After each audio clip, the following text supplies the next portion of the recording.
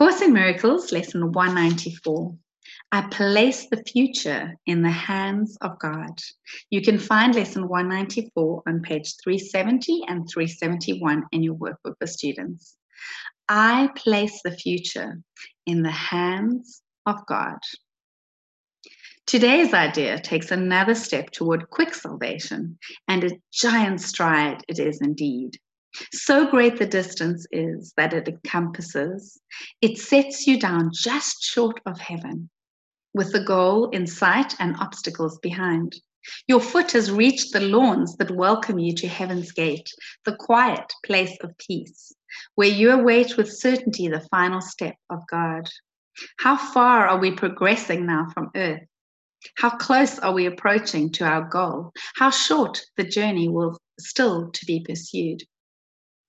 Accept today's idea and you have passed all anxiety, all pits of hell, all blackness of depression, thoughts of sin, and devastation brought about by guilt. Accept today's idea and you have released the world from all imprisonment by loosening the heavy chains that locked the door to freedom on it. You are saved and your salvation thus becomes the gift you give the world because you have received.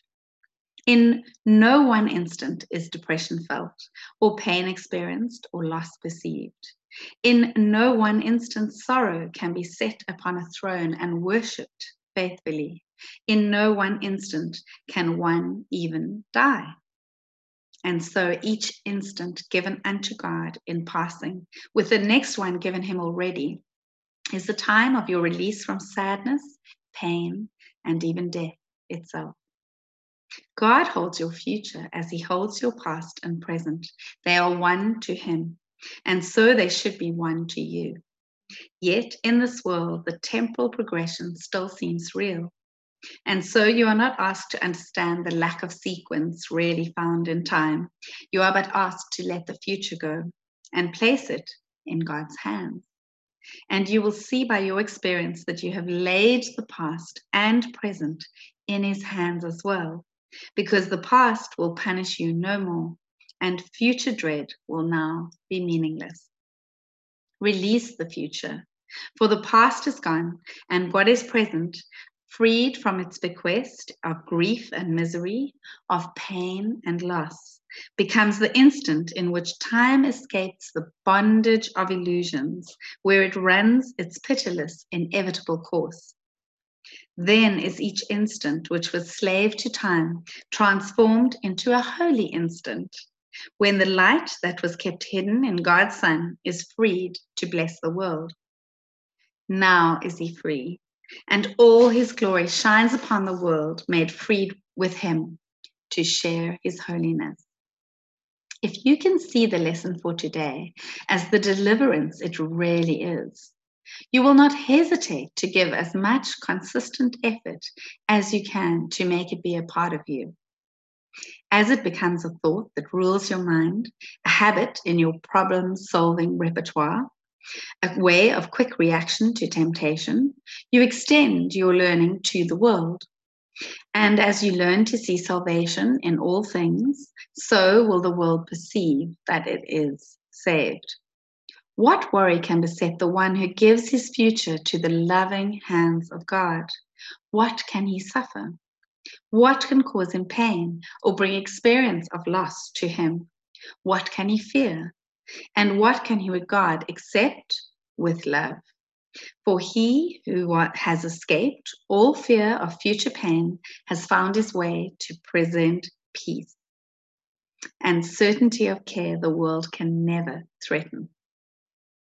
He is sure that his perception may be faulty, but will never lack correction. He is free to choose again when he has been deceived, to change his mind when he has made mistakes.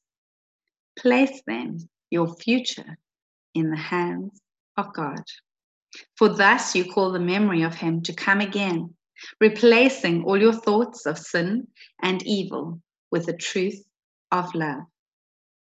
Think you the world could fail to gain thereby, and every living creature not respond with healed perception? Who entrusts himself to God has also placed the world within the hands to which he has himself appealed for comfort and security. He lays aside the sick illusions of the world along with his and offers peace to both.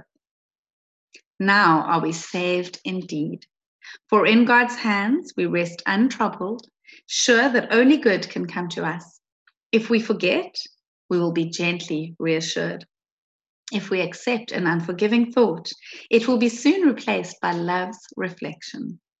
And if we are tempted to attack, we will appeal to him who guards our rest to make the choice for us that leaves temptation far behind. No longer is the world our enemy, for we have chosen that we be its friend. So the core lesson, lesson 194, I place the future in the hands of God.